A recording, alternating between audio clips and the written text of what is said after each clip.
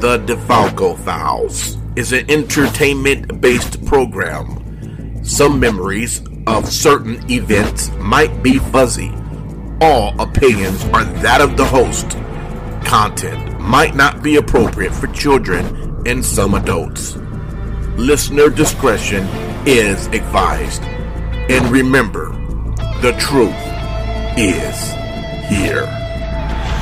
Vegas Bad Boys of Podcasting presents The DeFalco Files with FSW owner Joe DeFalco and your host, Matt Michaels.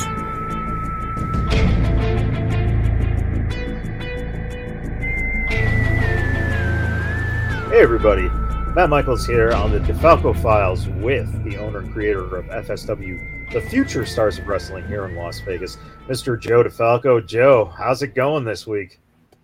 It's going way better than last week. I think the question really is, do the wrestlers enjoy it better when Joe can't talk, or do they like it better when Joe can just shoot the truth and make them cry? I guess it depends on which wrestler you're asking about. Polar opposites. Kind of like Trump. You know what I mean? It's like you either really hate you or they really love you. There's like not a lot of in between with me. It seems like. I'm the best dude ever to some of these guys, and I'm the biggest piece of shit to others. So, what can you do? Is that what you what you feel your epitaph will read? Joe DeFalco. Some people loved him. Some people thought he was a piece of shit. Exactly. And it is what it is. I guess in that situation, it means you've actually at least accomplished something in life. You know what I mean? I don't know. Well, hey, if you actually accomplish the point where you can have an epitaph attached to yourself, you've done something right or something really wrong. So it all comes back in the end. At least I haven't killed anybody yet. Danny Rose is still on that list. I was going to say, which of the Suavecitos is closest? Ricky's the guy who tries to schmooze things. We're going to talk a little bit about Los Suavecitos here. We just had a show this past weekend. It was a high octane that was setting up essentially the upcoming 13th anniversary show on Sunday the 19th. And with this, the high octane calm before the storm. That's what I was looking for. Calm before the storm. We got a couple of the qualifiers for the case in the cash ladder match. I just saw reading the scroll. At what show did Action Jackson qualify for the cash in the case? I'm curious. Oh, should be. Did I put Jackson? Yes, you did. Is Carl Weathers coming out of retirement for an appearance at the cash in the case? The newest member of the faction? Ice's grandpa? Yeah. That would be kind of a fun idea. I'm pretty sure the fans would much rather see Carl Weathers than Action Braxton in that match. Well, you know what? Let's talk about Braxton.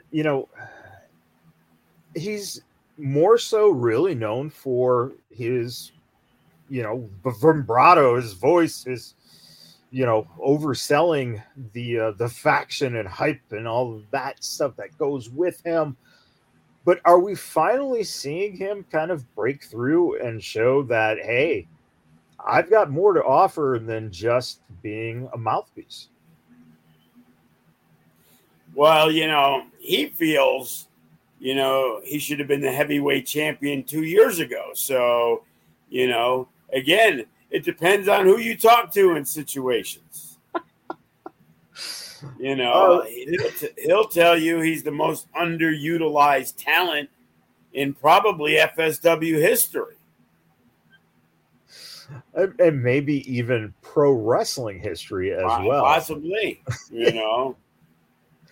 Well, it's shaping up to be a pretty big show for the faction.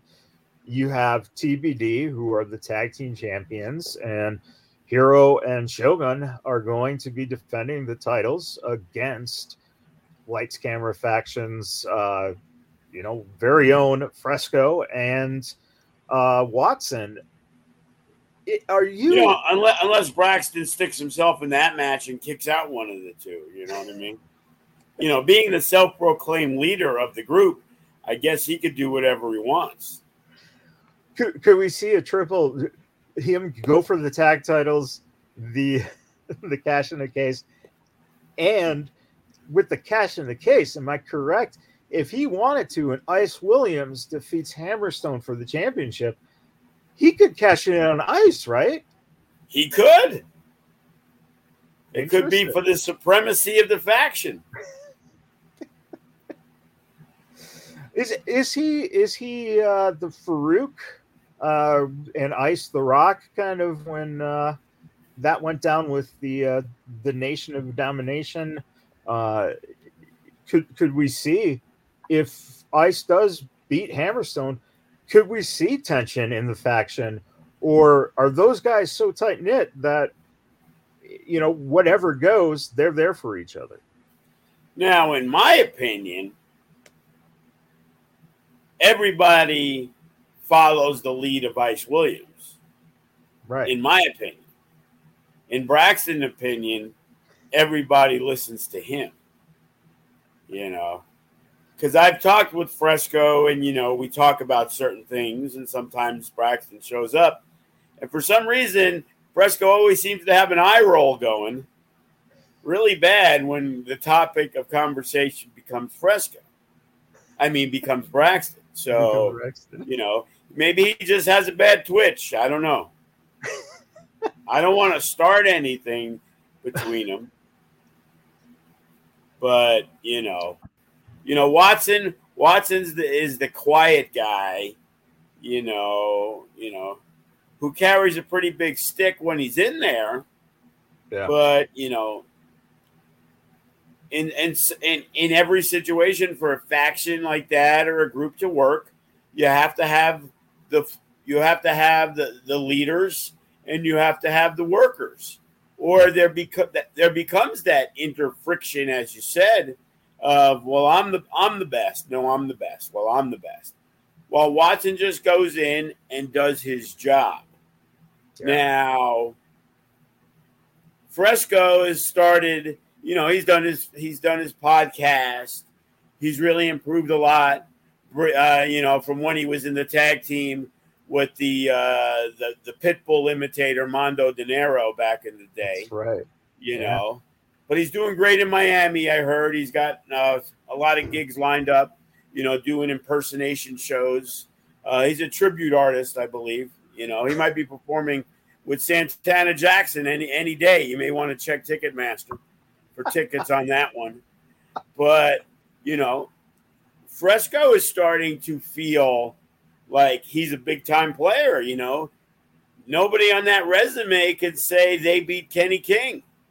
So if I'm Fresco, I'm saying, hey, I think I should be the fucking leader of this group. So eventually it's going to be based on championships.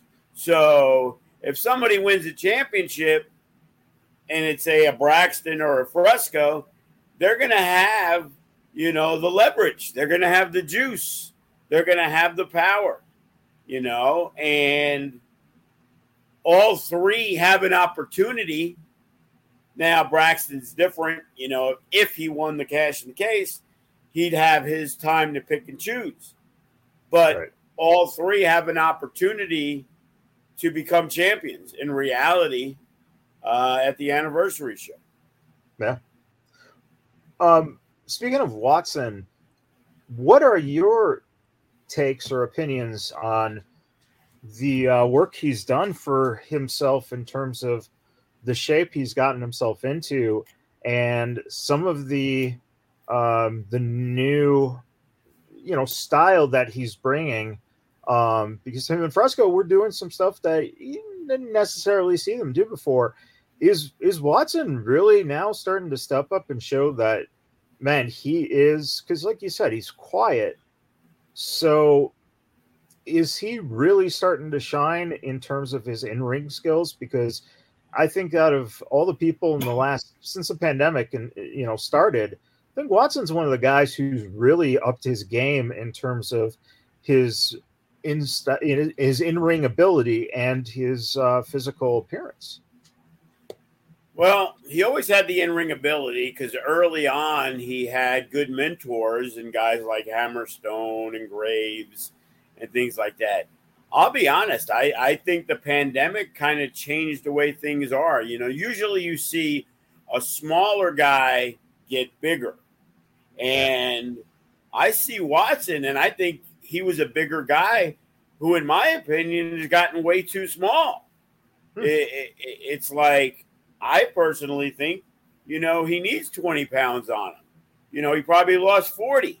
I think a better number would be a little bulkier. I remember the first time, because you got to remember, these guys haven't wrestled that much, so I can't tell you, oh, yeah, they're in ring work. They've been doing a little more stuff on the outside. They've been kind of laying low since when Ice lost the No Limits Championship.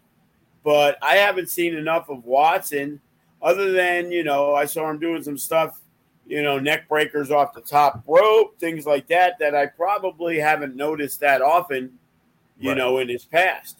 He's like reverse Scott Steiner. He went from a bigger dude, to, the smaller dude instead of the Brian Cage who was small and did cool shit and then got bigger and still did the cool shit. Right. Oh, man. The idea of Ice versus Hammerstone. Hammerstone's had the belt for a while now. We know the faction, of course, is always, present. And there could always be interference from the faction.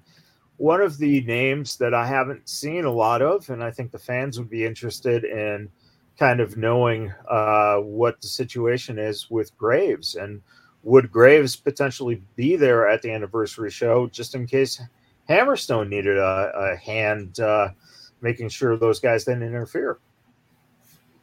It's definitely possible. And the thing is, with so much talent, it isn't anything like WWE or AEW. We understand where we are at in a pecking order.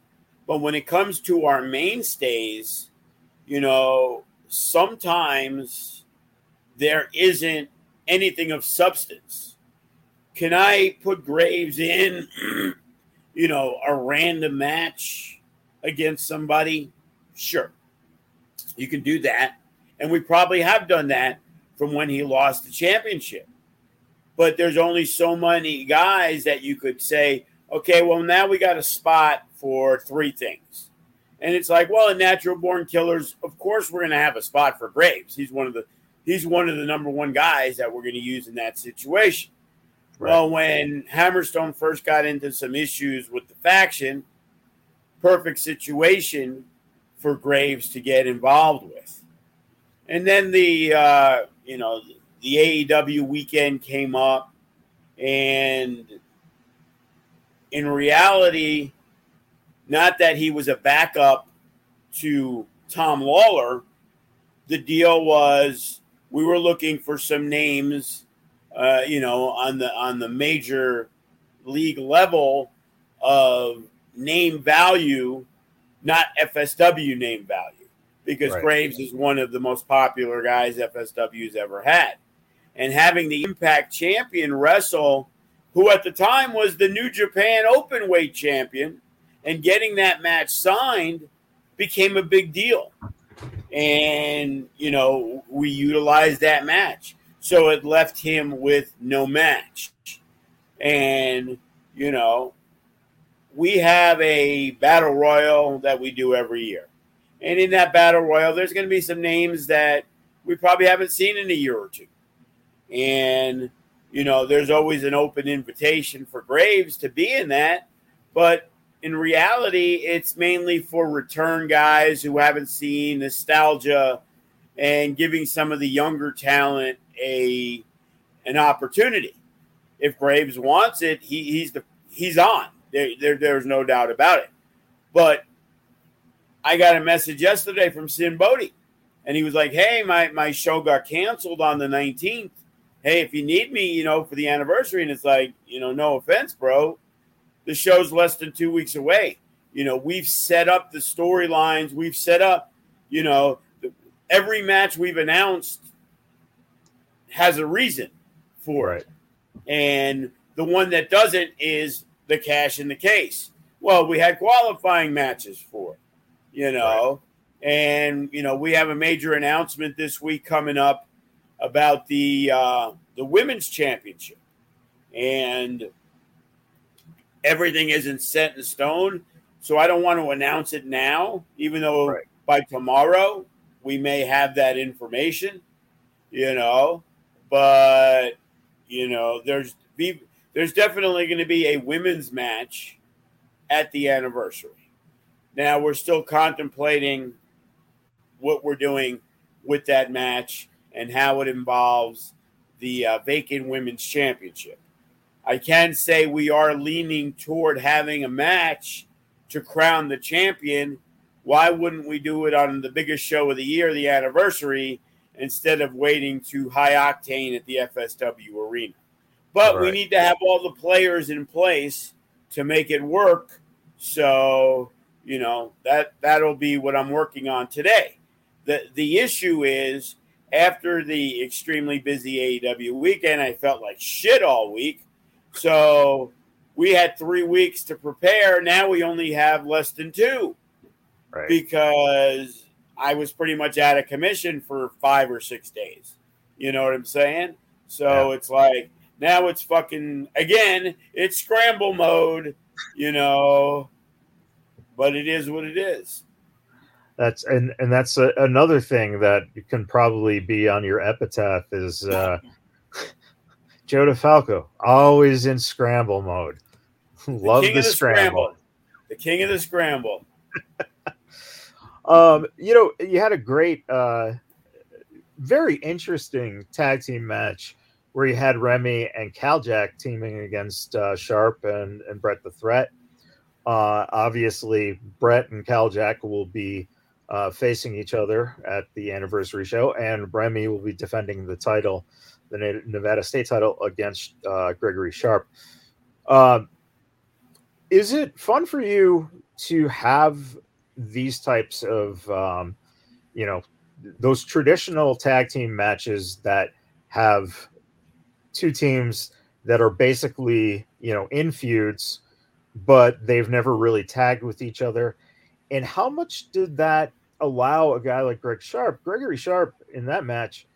It was really cool the way that he almost isolated his own partner and kind of became the boss of Brett the Threat, which is not an easy task for keeping a guy like Brett in check. Is it fun to put together those matches in helping the setup? Because usually you see the traditional matches that are setting up the stories and, the run-ins, etc. But this was kind of cool to see guys that we really haven't seen tag with each other in a scenario that also helped further the storylines. And that's what it was about. It was talked about a couple months ago, and Remy had brought up that idea of, whether it was at the time, depending on if Jay Vidal was going to be wrestling Eli Everfly for the No Limits. And he had brought up also, hey, what about me and Jay Vidal? against, say, Eli Everfly and Gregory Sharp. A lot of story and history in there. And it's like, well, let's see where things take us. You know what I mean? And things really turned, on a dime when Matt Vandergriff won the No Limits Championship. Right. That was not a decision that was made until right before the event. It was that night I was contemplating ideas and things like that. And I'm like, you know what? This would be really cool if we did this, and that, because Eli Everfly's had a lot of injuries of late. And he decided he pulled out of the AEW weekend. He pulled out of the anniversary show, which we had already known he wasn't going to be part of. But in my mind, immediately after watching Jay Vidal and Eli Everfly, I was pitching for the first ever FSW death match. And it was going to be Jay Vidal versus Eli Everfly.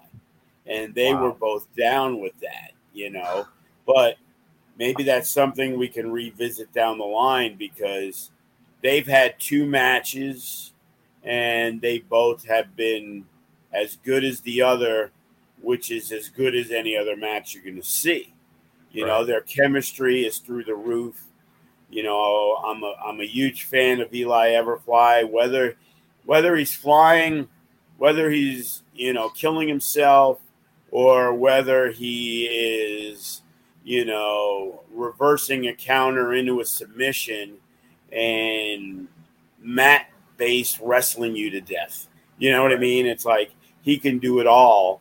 And then you got Jay Vidal, arguably the most charismatic wrestler in FSW, who's not afraid to take a light tube in the head. He goes down to Florida and he's eating light tubes. So those guys have done so much in the confines of the FSW arena.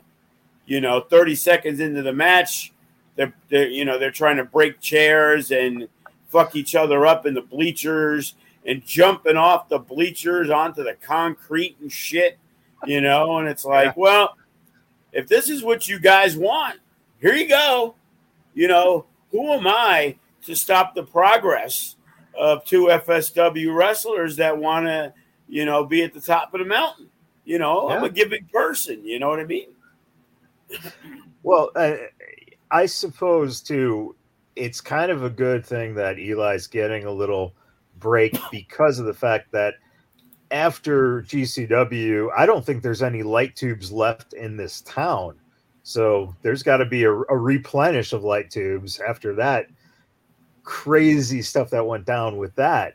And again, the Silver Nugget, kudos to them for hosting everyone for the weekend for AEW. And now the anniversary show is going to be there.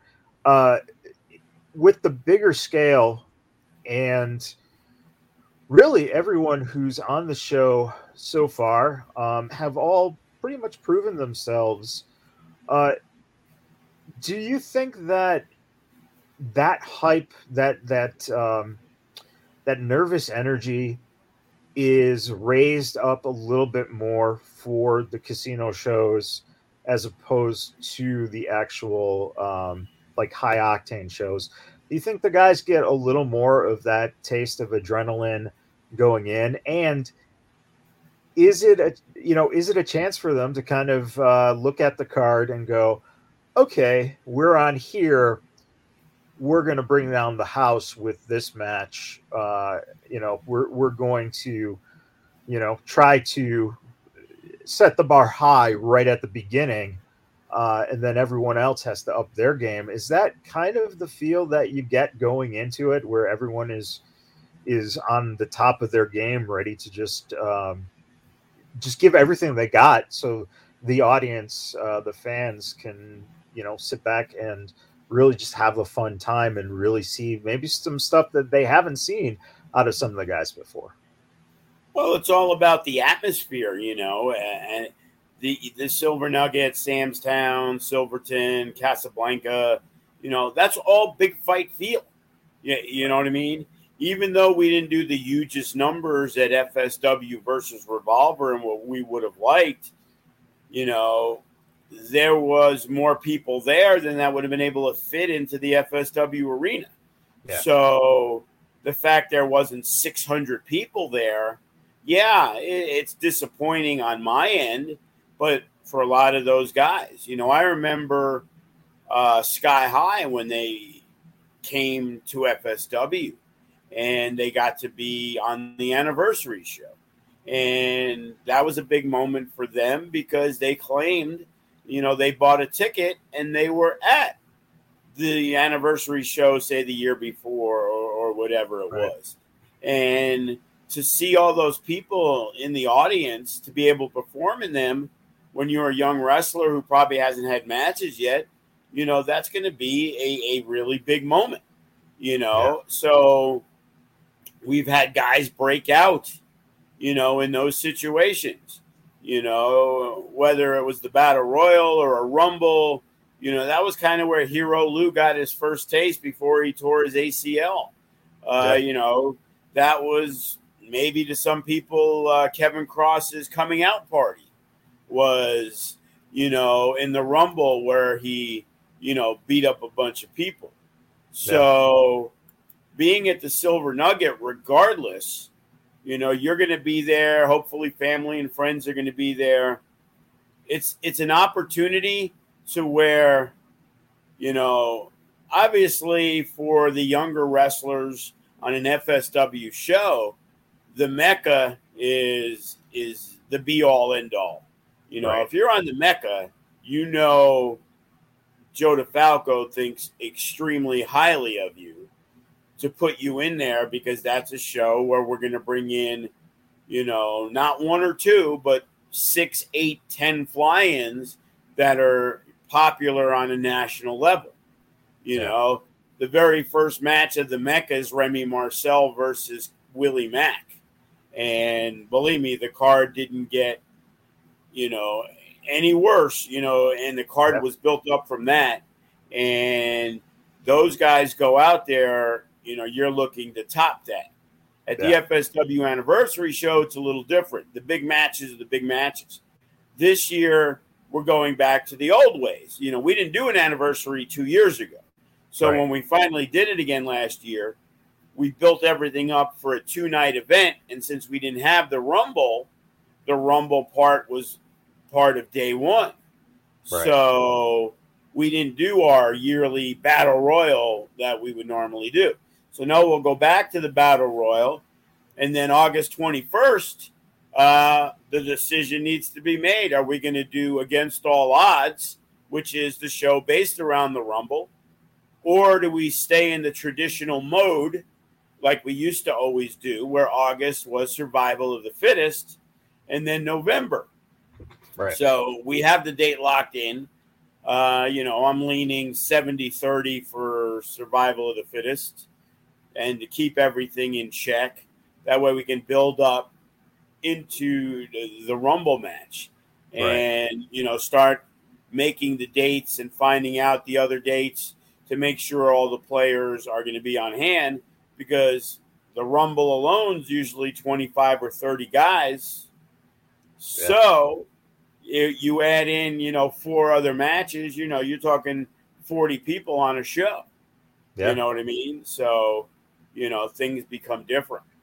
For the younger guys on this one, they're going to get a lot of opportunity by being in the Battle Royal. I had a post on the student page today. This is how it works, guys. There's guys I haven't been seeing. There's those younger guys that you see on Future Shock that we're here AEW weekend and somehow they can't seem to get off. And those same guys, if I said, hey, you're on the show Saturday, I'm pretty sure guaranteeing that they would have been at the show. Oh, sorry, I got to work my job. I can't make it. Even though my goal in life is to be a professional wrestler, I'm good. I'm not going to be able to make this show. Oh, wait, I'm only supposed to help out? Yeah, I definitely can't make this show. But let me see what I could do if you're going to book me on it. And that's the unfortunate thing, Yeah. sometimes the passion and drive isn't there.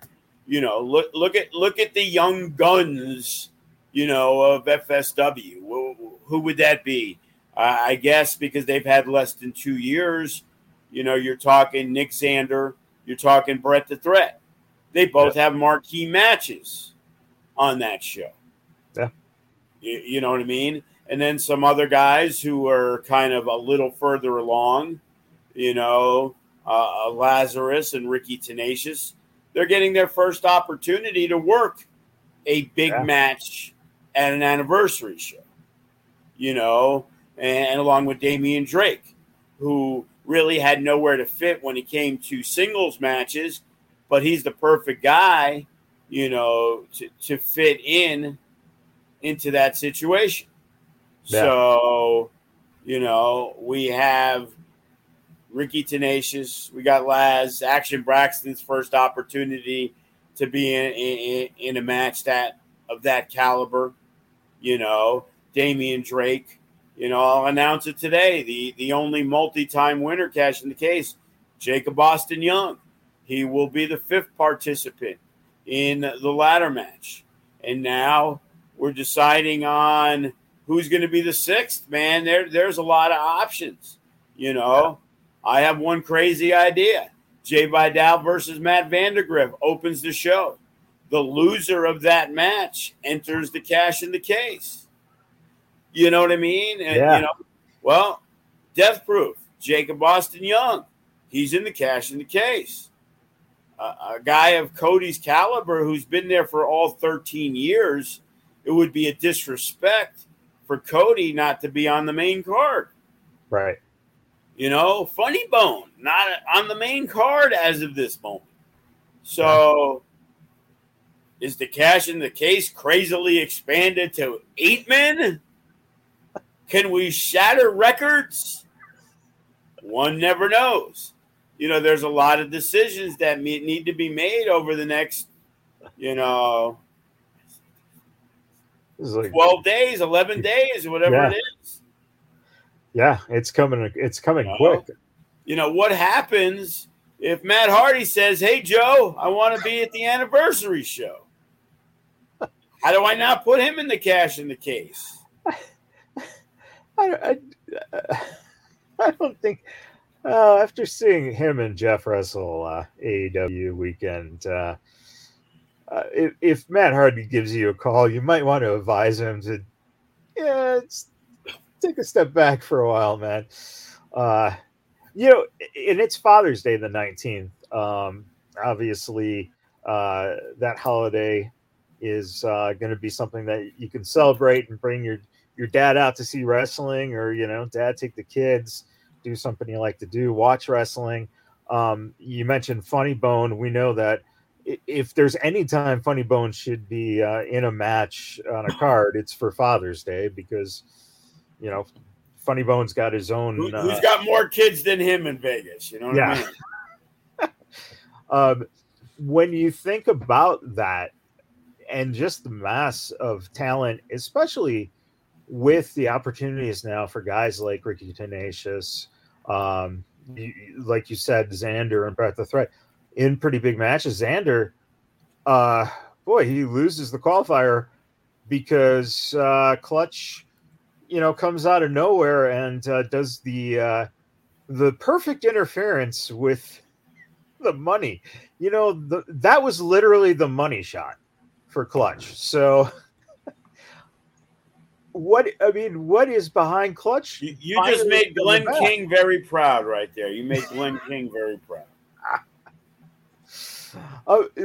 What is it that's driven Clutch finally to come back? Is it seeing what someone like Xander's doing and proving that Clutch can still go? Well, Clutch and Sugar Brown lost last year at the anniversary show, 2 out of 3 fall match for the tag titles. Right. And in all honesty, conversations right after that kind of didn't go anywhere, because bottom line was they've been multi-time tag team champions. Where do they go?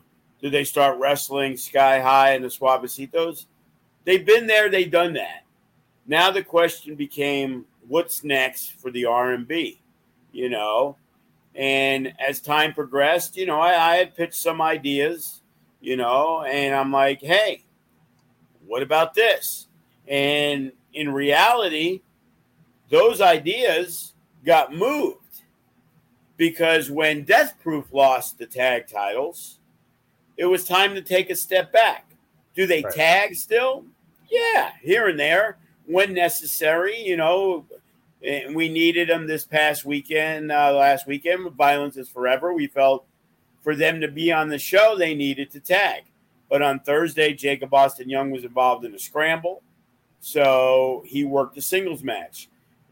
Cody worked at the Limitless tournament. Jake worked Davey Richards at the Limitless tournament.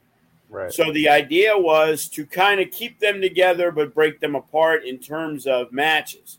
Because do we really want to see the Suavecitos and Death Proof? We've probably seen it 2 or 3 times. And in other combinations of 3-way tag, 4-way tag, 8-man tags together, blah, blah, blah, blah, blah. Right. So I talked with Clutch, and he seemed to be more ready to do something. And, you know, we have conversations, and in the past, me and Clutch, you know, there's a few of the old timers, I guess you could call them, that have been there for a long time, that we, you know, agree to disagree on certain things. You know, Clutch is a very passionate person, but, you know, sometimes he thinks Joe fucked him over. But in most cases, he's the guy who knows that he moved from Phoenix, Arizona to train here, and Joe gave him an opportunity to show what he can do in professional wrestling. So he's always going to have, you know, that soft spot for me, whether there's antagonism or blaming me, or as I jokingly used to call them, the Forgotten Sons, because, you know, when they all came back from China, they just all expected to walk in and red carpet treatment. Well, at the time, the 1% took over, and there was other teams that were involved, and there was other things going on. And it's like, I know you guys did a lot for FSW, and hopefully you will continue to do so. But this is where we're at. You know, they're the pinnacle now, not you. Right. And whether that led to turmoil or whatever it was. So now he had, you know, some thoughts on what he's seen, because we have our FSW student page. And every once in a while, Joe goes fucking crazy on the FSW student page because because nobody showed up to help break down a ring or set it up, or we needed them for something. And he sees, like, man, I can't believe you let those motherfuckers do that shit when we were there. You know, shit like that didn't fly. So he has, you know, understanding of what he felt was needed to get on shows, to get to next levels, to be involved in storylines. And I won't disagree with him that a lot of the younger cats, you know, feel deserving of things without, and I'm not going to say haven't earned anything, because they've earned the right to be on the shows, but it's my show. And if I think you're here, you could think you're here all day. Go find somebody who thinks you're there. If they think you're there and you think that you're being held back, more power to you.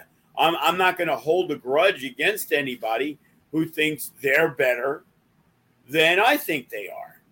Yeah. Well, it's my show, so I'm going to put who I feel is the best for the role in that spot. So, you know, Nick Xander, you know, goes on Facebook and very passionate. Rookie of the Year. Done great things. Brett the Threat. Annoying motherfucker. But he's done great things. He works hard. You know, he is generally around, despite not wanting to be, to help set up a ring and doing that grunt work. But, you know, he feels maybe coming from that MMA world that, like, he legitimately can kick everybody's ass. You know what I mean? So Brett has the chip on his shoulder, and that's fine. You know, Xander and Brett the Threat are probably going to be, mainstays for a long time. And in the future, to me, they're going to be, like Damian Drake and Matt Vandergriff, or Vandergriff and Jay Vidal. Like, I can watch Jay Vidal and Matt Vandergriff, 100 times. Yeah. And probably not be bored. So, the difference there is, Nick feels, hey, I want to be No Limits champion. Fantastic. That's great that you have goals. But that doesn't put you in the No Limits thing. Eli Everfly won a match to be in that spot. Matt Vandergriff, by his body of work, has earned that spot. So, okay, Nick Xander, we're going to give you the opportunity. You're going to bang on my door? I'm not even fucking there. What the fuck? You know what I mean? It's like, hit me up. Say, hey, Joe, this is what I believe. And, he wants to do the right thing and he wants to prove it. But you know what? There's 100 guys who say they want to prove it. And then if you give those 100 guys the opportunity, probably 96 or 97 of them are going to fail in that opportunity. Now, is Nick Xander one of the 3 or 4 or 5 guys that might be able to? Absolutely. I'm not going to say he can't be a No Limits champion, Nevada State champion, heavyweight champion. You can't do it if you don't get the opportunity. But in most cases, there's only one opportunity for that show. Right. And as the rookie of the year, there's a lot of great talent. We have Gregory Sharp. We got Remy Marcel. Hey, Damian Drake don't have a match. He's got to go earn an opportunity. Damian Drake is a tag team champion, a No Limits champion. He's wrestling at AAA. He's less than 30 years old. He's wrestled on Ring of Honor. He's wrestled on Impact. And I'm pretty damn sure he wants the match against Hammerstone. He wants the match. But sometimes you have to be patient, and it might not be right. It might not be that you don't get that opportunity. But the opportunities come when they come. Ice Williams got under the skin of Hammerstone. He forced his way into there. Him and the faction, they beat the piss out of Hammerstone. And Hammerstone's not going to take that lightly. They won a handicap match where Ice was injured and couldn't be involved. Well, now Ice is getting his wish. And now he gets to go one-on-one with the champion on the 13th anniversary show. And now it's, step up or step out. Because if he loses that match, now there's going to be somebody else that's going to have to, step in that situation. Spots have opened up. A lot of people felt Toa Leona would be a guy that would be, in contention for the heavyweight championship. A guy like Juicy. Well, Juicy got his opportunity. And, Juicy's taken a little step back, resting up some injuries, working to get in a little better shape. So now the top of that card, who is next in line for a heavyweight championship match against a Hammerstone or Ice Williams? Well, if Ice Williams wins, I'm pretty sure a lot of those guys who have wrestled with him, and if it wasn't for the faction, may have won, like a Vandergriff or Jay Vidal, all those guys, they're going to want that opportunity. Not that Matt Vandergriff, he's been dying to wrestle a Hammerstone. So you got a Damian Drake, you got a Remy Marcel, you got a Sharp, you got Ice Williams, you got Cal Jack, you got Graves, you got Juicy, there's Jacob Austin Young. It's like, what title can he or can't he go after? We have Willie Mack. You know what I'm saying? We got Kenny King. We got, Fresco. We got Funny Bone. We got Cutthroat Cody. It's like, where does Nick Xander fit in there? Is Nick Xander more deserving of a title match than Funny Bone is? You know what I mean? It's like, at the right time he is, but it has to be at the right time. And Nick Xander was looking to force that time by going into the cash in the case. Well, he did the next best thing he could do. Guess what? He's not in the cash in the case. But does he want to be in the Battle Royal, which is a stepping stone to being on the main show? Well, he could challenge Clutch all he wanted, but because of what he has done over the year and having an availability on the show, we're okay with Nick Xander versus Clutch. Clutch has done a lot of things for 9 years, and Nick Xander's done a lot of things for 1 year. Yeah. And, you know, as they say, be careful what you wish for. You know what I'm saying? It's like, okay, now you're going to get the opportunity, kid. You know, what are you going to do with it? Yeah, it's there's a lot of things that could happen, which you know, sets it up very nicely. You know, obviously, if Sugar's around, maybe Sugar shows up. And do we see maybe Chase Bell come? And if there's literal interference, maybe Chase helps out. Or well, I know Nick Xander was looking under the ring to make sure that Sugar Brown wasn't there.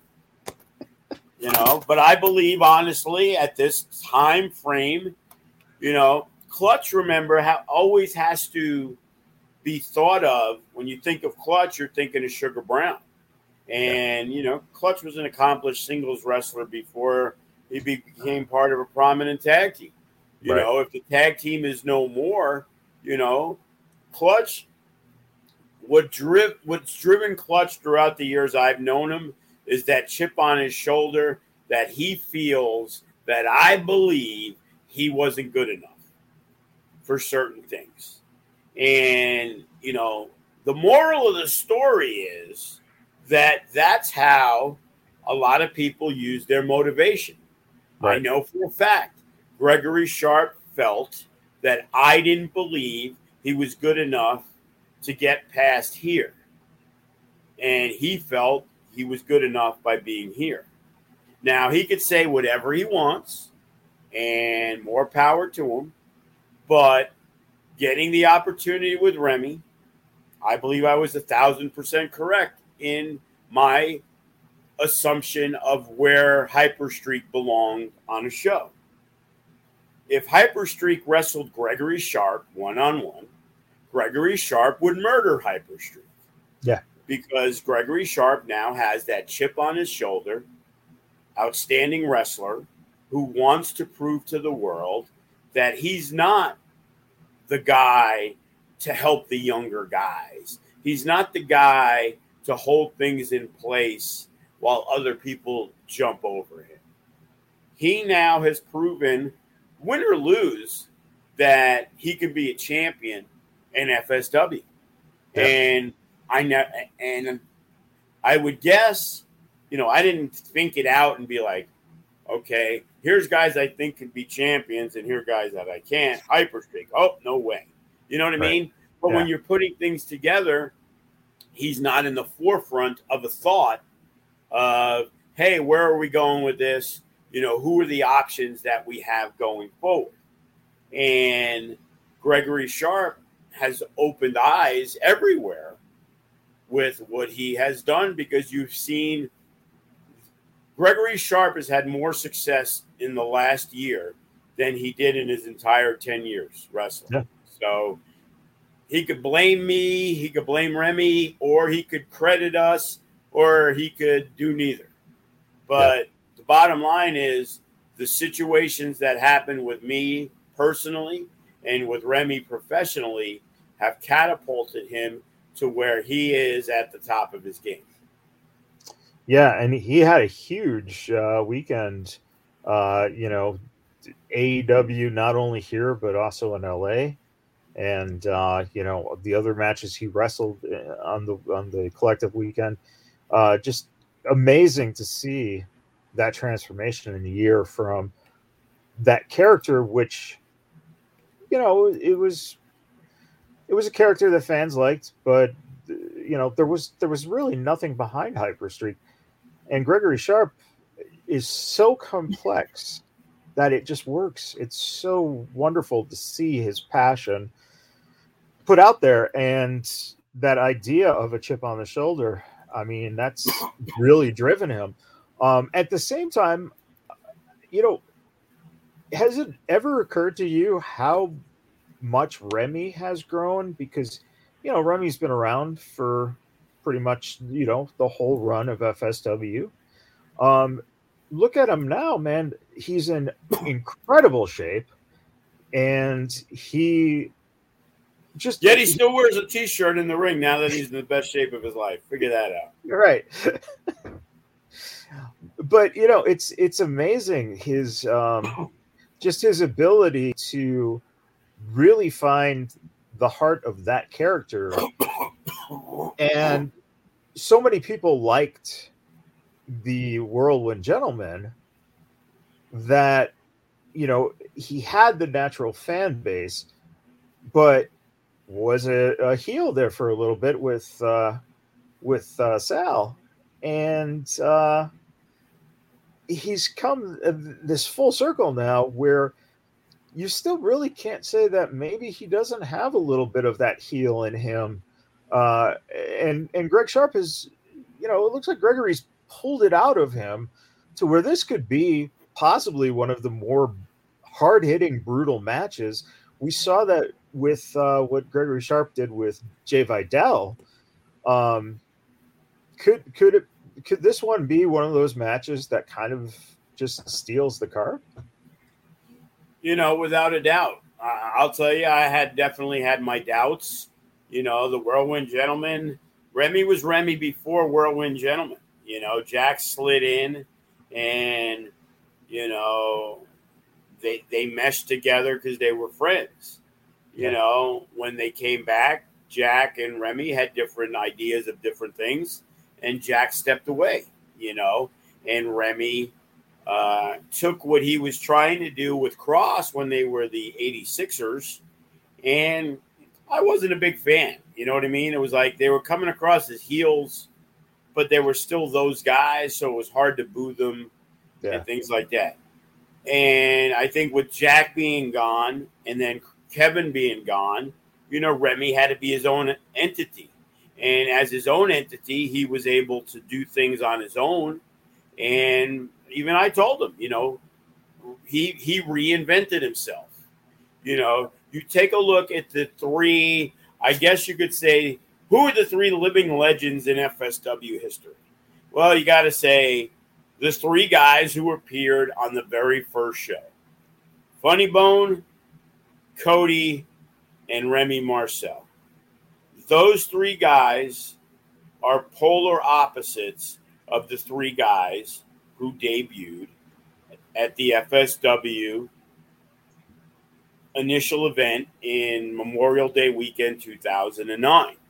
Yeah. And Remy's change took a long time because the success of the Whirlwind Gentleman kept him, and then he went to China, so he was, on and off for a year or two, whatever.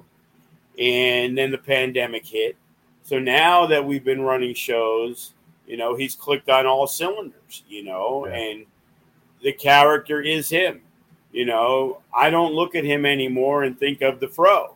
Like, dude, how could you shave your fucking head? What the fuck are you doing, bro? You know what I mean? And it's like, you know what?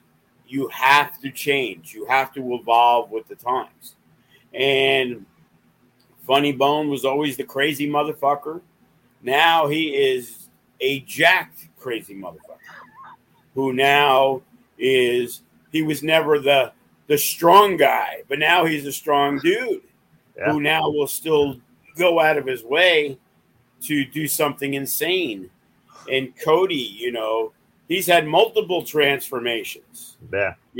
He went from chubby Test Cody, the original CTC Crash Test, to, I used to call him Cancer Treatment Cody because, the dude lost like 60 pounds and he was thin as a ghost and he looked like he was sick, to now where he's transformed himself and he went from here down to here, and now he's here. Yeah. And probably weighs more than he did when he was chubby Cody, because now he is in the best shape of his life and reinvented himself. And all those reinventions keep people from getting stale. Yeah. Because how many shows have we done? You know what I mean? How many shows has Remy Marcel and Cody been on? You know, more so than Funny Bone, because he's been around. You know, we use him a little less frequently, things like that. But these guys have been on hundreds of shows. And for you to be a viable option for any match takes a lot. Yeah. You know, look at Cody now. He can go work a tag match with Funny Bone against Nick Gage. He can work, you know, a singles match with Funny Bone. He could go get in a four-way and wrestle with Davey Richards. You know, he could do all this stuff. And, you know, it's definitely a credit because it's easy for people to give up. You know, people when they start, you know, their goal is to be a professional wrestler and in most cases go to WWE, you know, be a superstar, be seen as what a Kevin Cross went on to do.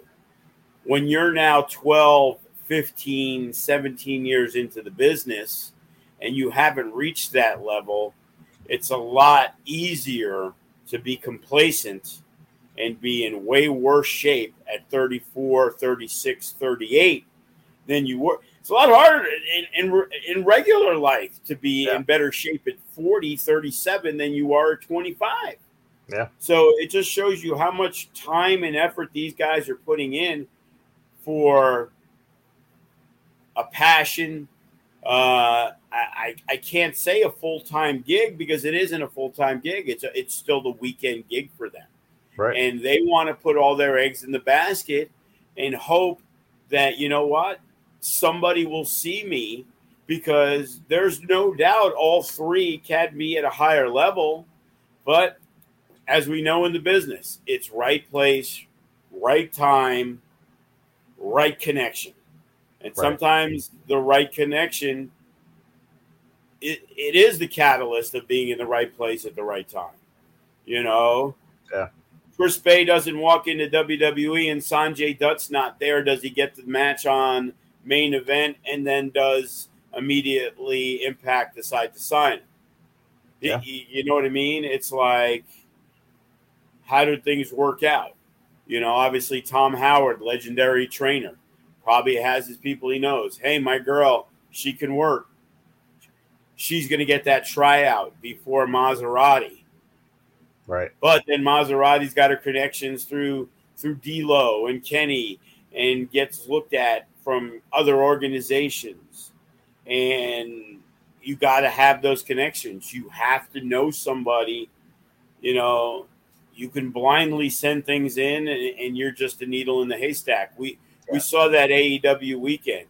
You know, if you wiped out 5 of our regular No Limits guys, and as good as they are, we brought in Jared Diaz and we bring in Casey Navarro. We're having 5 more. We could put 5 more guys in there that are awesome. Yeah. Now, will those 5 excel the way the Damian Drake, the Jay Vidal, Matt Vandegrift, guys like that who've come along recently? Maybe, possibly, probably. You know, who knows? But the FSW train seems to be a good train to be on. Yeah. And, you know, having a conversation with a guy like Jared Diaz, who's from New York, now in Orlando, hitting me up for dates as we're talking. And it's like, yeah, man, you had this guy before he was a star and that guy. You know, that's why I want to be an FSW. Now, he could be blowing smoke up my ass and it sounds great, but what he's saying is not true. You know, right. We did bring in a Rich Swann and Ricochet to FSW before anybody in the world knew who the fuck these guys were. The Reno Scum, you know, things like that. All these guys who've gone on to bigger and better things. Toa Leona, you know, Hammerstone. You know, these were guys that were not part of FSW that came from somewhere else where the talent was seen. They got on other people's eyes, and now they're at a different level. And Vandegrift knows, Orlando for Jared Diaz, he's another guy. There's so many guys, and you have to know people. The West Coast might be a little smaller knit group, but when you're spotlighted on the West Coast, there's more eyes on you because you're not one of 100 guys on the East Coast that people are looking at. You're one of 20. Matt Vandegrift, the 10 best matches he's gotten have been because of what's happened on the West Coast. GCW saw him, using them on the West Coast, sometimes using them on the East Coast, but it was because of the West Coast. Titus Alexander, guy we don't use that often, we use during that weekend, but he's blowing up. Nick Wayne, Washington, blowing up. Chris Bay was West Coast, blowing up, because those guys were like, hey, there's far less of these awesome dudes on the West Coast. On the other one, it's harder to get bookings. It's harder to do this. It's harder to do that. On the West Coast, look at PCW. Great company out of California. Yeah. Who's their champ? Hammerstone. Who's their cruiserweight champion? Jay Vidal. Who else do they use on a frequent basis? Matt Vandegrift, Titus Alexander, Chris Bay. They used Douglas James before when we did. You know what I mean? So we know who the hot commodities are. And we don't have 1,000 of them to choose from. So those guys are going to get those big spots. You know what I mean? It's like Anthony Green comes to L.A. for a month, and that dude's booked 30 times because he's a hot commodity. And he was a pretty hot commodity on the East Coast. So now here's a guy you're not going to have that much. Everybody wants a piece of him. We were talking to him about possibly being in the Cash in the Case. Hey, sorry, Joe, love to work for you, but, me and Holiday were both booked that day. Richard Holiday, love to have him on the show. Because those guys know coming to the West Coast now broadens their horizons. It's getting a new fan base behind them. Right. And our fan base is strong. What we could pick up from the East Coast is great, but we have to rely on the West Coast. We got to be big in Arizona. We got to be big in California. That way, someday we can go there and people are like, oh, yeah, FSW's coming. Just like on a bigger scale, that's what GCW does. Right. They go from L.A. to Vegas to death matches in Jersey and everywhere in between. Yeah. And, man, I don't know how Brett doesn't get sick every week, man. Even fucking A. Like, how the hell does he do that shit? Well, and, I think that Anthony Green's a great example, too, of someone who's been around for a long while, and it's taken him a long time to go through that evolution process to get to where he is now. And, speaking he was garbage in Vegas years ago. Yeah. I mean, it's remarkable. And I think that that's also something that's really kind of, again, social media and having the access on YouTube to a lot of, these guys putting up matches, putting up promos. It's just a different animal that you could go from where you were, 10 years ago, 15 years ago to where you are now, as long as you're willing to put in the time and listen and learn along the way, which, sometimes it's really hard to get people to understand that concept. And I like that you mentioned Tom Howard too, because I liken a Cody and a Remy to how Tom was to us at UPW, a guy who was, had been around for a number of years and didn't have the full, notoriety of WWE or WCW, but was a solid worker that people knew about and was a great teacher. And I think that's the other thing that these guys have in common is that Remy and Cody are great teachers too. So it's really fun to watch the evolution and to see what the possibilities are for them in the future as they continue on this journey. As we start to wrap up, one other person I wanted to ask you about, who I thought had a really good match, was Robbie Litt. He lost to Damian Drake, but are we starting to see a little personality coming out of Robbie? Yeah, initially at the beginning, the show, I wasn't feeling that well. I was feeling better. So I showed up, but I kind of stayed outside in the back trying to distance myself a little bit and didn't really get to watch a lot of things. And the first thing I heard from a bunch of people was, Damian Drake, Robbie Litt, real good, real good. Remy didn't get to watch a lot of it.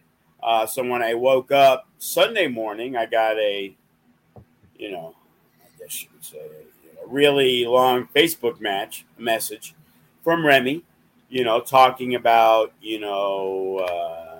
matches from the show. And, he gave his critiques like he always, does, that I always, look forward to hearing from. But this is what he wrote. He goes, definitely give Robbie and Damian attention. Was a pretty solid match. And again, Robbie, in my opinion, looks as good, if not better shape. And, he believed that it was there. That was the second thing he wrote about it. And the first thing he wrote was, Robbie Litt is in as good, if not better shape than Damian Drake, and probably the best match Robbie has had, and definitely hung with Brett or Damian. Yeah. But, so, that's big praise. What I saw of it, he looked solid. The thing is, Mondo had the chance to do a lot more single stuff because Robbie was hurt in the past. So Mondo got a little run in the Limitless tournament and things like that. Robbie got the opportunity at Natural Born Killers because of his amateur wrestling background. Yeah. But, again, Sky High, they have been in this tag division a long time. And, again, not only do they wrestle the Suavecitos here, hey, they're wrestling him in Arizona and they're wrestling him in, California, Best of the West. And it's like, even though they may not have wrestled each other 100 times here, I know, they're looking to expand. They're looking for different things. So when I figured a good match for Mondo would be against Braxton, it left Robbie out in the cold. So it was like, where can we put him that'll fit? Initially, I was going to put Davion in there, but he wasn't able to make it. He wasn't feeling well. So I really didn't want to do another babyface match. But you know what? I'm trying to have the best match I can. And the best match for Damian Drake on who hasn't been put on the show yet is Robbie Litt. And even though he hasn't had tons of singles matches, they ran together as the Unguided versus Sky High, having a, 8-minute match, they went over as always. But, it was entertaining. It was fun. And Robbie showed that, here's another guy that when you need a contender for the No Limits Championship match, a lot of these tag teams were put together because of the fact we had too many No Limits guys. Right. So you can look at the Suavecitos. You can look at Sky High. They were a tag team and they're brothers, but again, they were also guys that could fly on the No Limits scene. Right. And at the time, Laz and Adriel, we put them together because of that situation. And even though Jacob Austin Young and Cody, Jacob Austin Young's a No Limits guy. And then, we still had the Ice Williams out there. And we still had Matt Vandergriff. And we put him with Damian Drake, even though, just because they wanted to be. And I felt they'd be a good tag team. But it seemed like it would fit, in that situation with tag teams. So they became a tag team. So now you look at the No Limits division, and it's far more loaded than any division we have. Yeah. Yeah, and it's exciting to see the these guys stepping up. It's just Nick Xander. phenomenal. Yeah,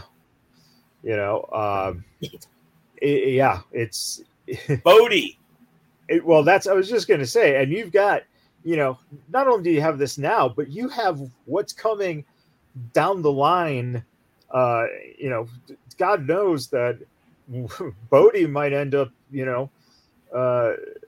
being at 18, maybe even younger, the youngest No Limits champion in a couple years. So it's very exciting to see. And also, you never know who the next class of people are going to be in that in that chain produced by the school. So I mean, right. We also have guys we didn't even talk about No Limits. Eli Everfly, Gatson, Wise Guy, a Jared Diaz. There's 20 guys who literally there's 20, let's say 15 who could be No Limits champion. Would anybody be shocked that Eli Everfly was a No Limits champion? Nope. And you also have some names that are even bigger names now, like Daniel Chris Bay again. Chris Bay, yeah. Yeah, it seems like Bay can just get any championship in your right. There's no limits in Chris Bay. Yeah, but yeah, Danny Limelight, Jordan Cruz. There's just a hell of a lot of good talent out there right now. Just got a message from Jordan Cruz looking to get back in. He's always looking to get back in. And again, it's the numbers game, unfortunately. Yeah. And even guys like, sometimes like a Jack Cartwheel, even it's amazing. Always, he was not available at all AEW weekend. Titus Alexander. Yeah. It's for all it's really a who's who. Yeah. In that No Limits. Willie Mack, just because he's 280, we know Willie Mack's a No Limits guy. Funny Bone, even though he's got the muscle, he's a No Limits. He could be in the No Limits because No Limits isn't just because of your size. It's because of the things you do inside the ring. Hey, Davey Richards could be No Limits champion next month. Who knows? And kudos to Davey Richards too. There's another guy who, everything he did this past, at the collective weekend, just some good work. And it's interesting too. A guy like that can work a Hammerstone, or could work a Jay Vidal or a Jacob Austin. Davey Richards is that good, and it seems like what we're seeing nowadays is that you're getting this hybrid wrestler almost who you can use either way. I think guys like when Kevin Owens was on the independent circuit, I think guys like that and Sami Zayn, those guys started breaking that mold. And now you're seeing a lot more of these guys who they have charisma, personality. They can do things that, a lot of guys can't do. TJP, Yeah. Forgot about him. It's amazing. It's amazing. As we wrap up, Joe, any last words for the audience as we head into this final week before the storm comes next week? I got a few things got to do because, again, being back in time, after I talk to you today, I got to head over to the Nugget. Got to settle up. Got to pay for the room on the 19th. We've locked in August 21st. And to be honest with you, once, getting my car worked on Thursday not that it's broke, but I got to get my 2-year checkup, whatever. It's like I'm trying to do everything by Wednesday and Thursday. That way, Friday and Saturday, I could just enjoy the weekend off. And then Sunday, boom, move, 1,000%. We're selling some tickets already for the anniversary. Obviously, it's going to be a big ticket. But now I got to get on the horn, talk to the people. Hey, how many tickets you need? Got to get everything in check. This anniversary show, you know what? People talk about, FSW, yeah, Joe DeFalco, he wants to only push the outside guys, blah, blah, blah, blah, blah. Okay, well, my No Limits Champions FSW guy, my Nevada State Champions an FSW guy, my tag teamer trained from the beginning FSW guys. My heavyweight champion has been with me for 10 years. He's an FSW guy. I don't care that he just lives in Phoenix. We push the best guys. If you're not the best guys, you're not getting what you want. You know what I mean? And, we're looking forward to the future. And, despite what Clutch says, it's hard to churn out because, when he was the rookie involved in the Rookie of the Year, him, Greg Romero, Jacob Boston Young, there was 3 dudes there, that could have been Rookie of the Year. Well, this year we could have had 3 dudes that were Rookie of the Year: Nick Xander, Brett the Thread, or Bodie. They just as all 3 could have been as easily, the Rookie of the Year. Sure, there's some years a little less than the others, but there's always going to be, 2, 3, 4 guys that come out that surprise you and, move along a lot quicker, and if you want to wrestle, hey, we're equal opportunity, place.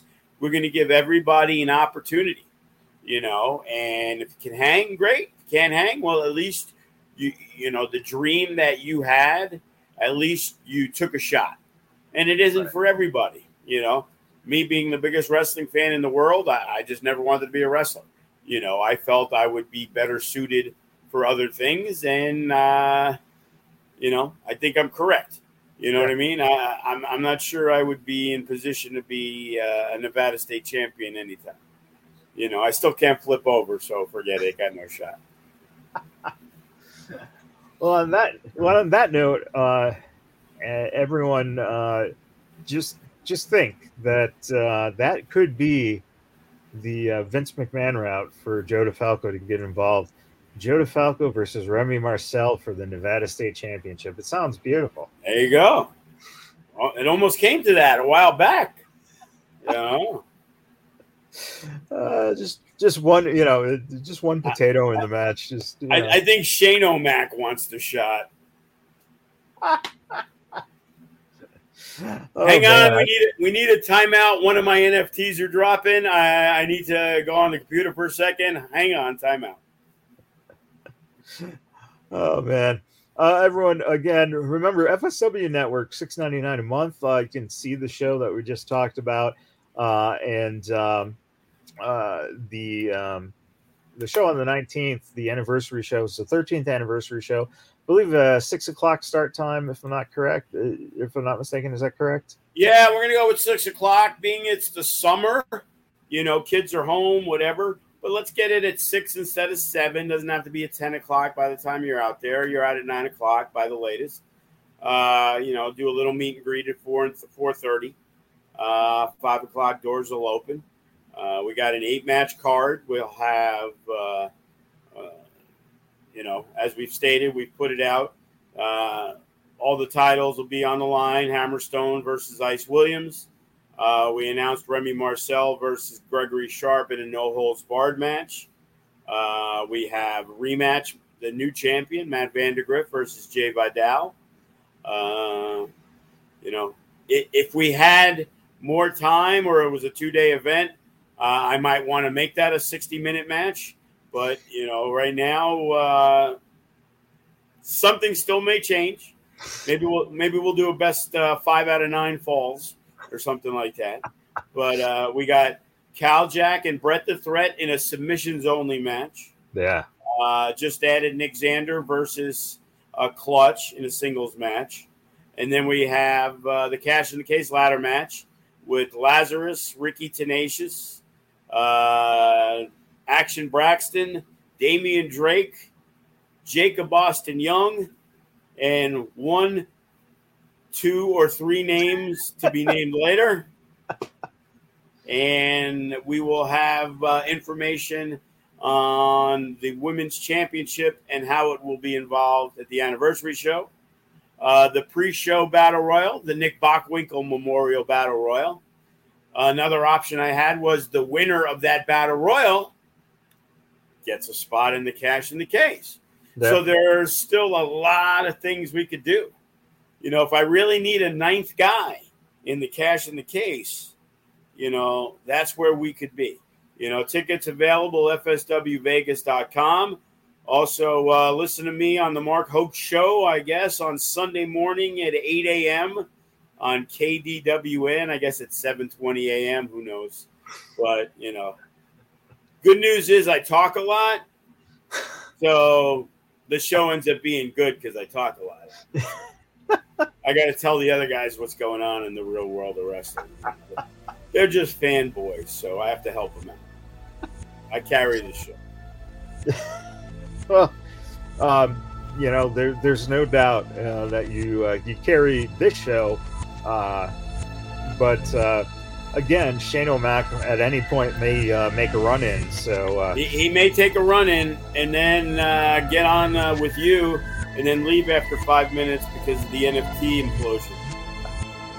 Oh, Joe, you don't get it, man. We're just gonna take clips and make those NFTs. And then he's going to explode, you know? There you go.